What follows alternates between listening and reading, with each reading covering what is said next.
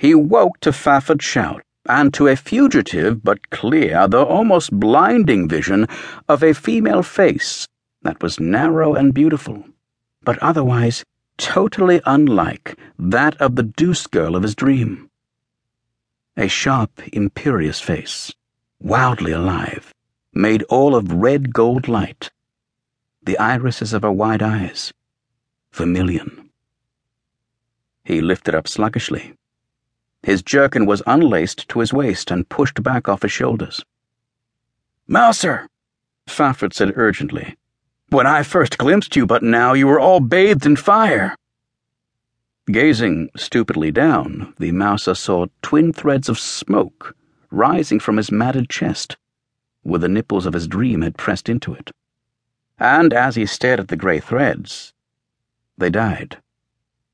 He smelled the stink of burning hair. He shook his head, blinked, and pushed himself to his feet. "What a strange fancy," he said to Fafford.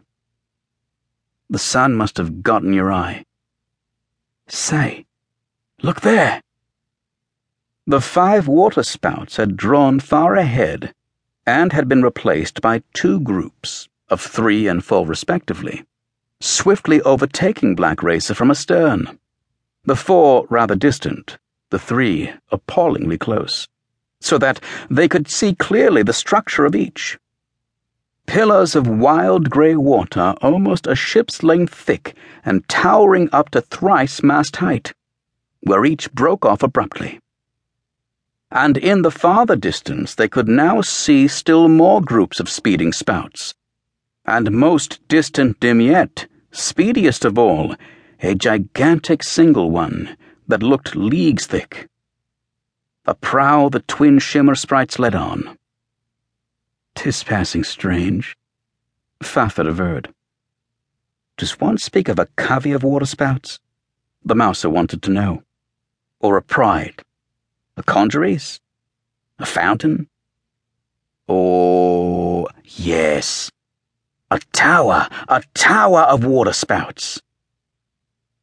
The day passed, and half the night, and their weird situation of eastward speeding held. And Black Racer held together. The sea was slick and moving in long, low swells across which blew thin, long, pale lines of foam.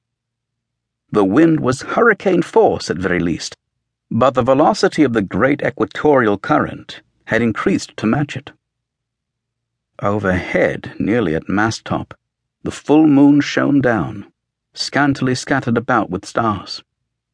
Her white huntress light showed the smooth surface of the racing sea to be outdinted near and far by towers of waterspouts, racing by in majestical array, and yet with fantastical celerity, as if they somehow profited far more from the speed of the current than did Black Racer. At mast height and ship's length ahead, the twin shimmer sprites flew on like flags of silver lace against the dark.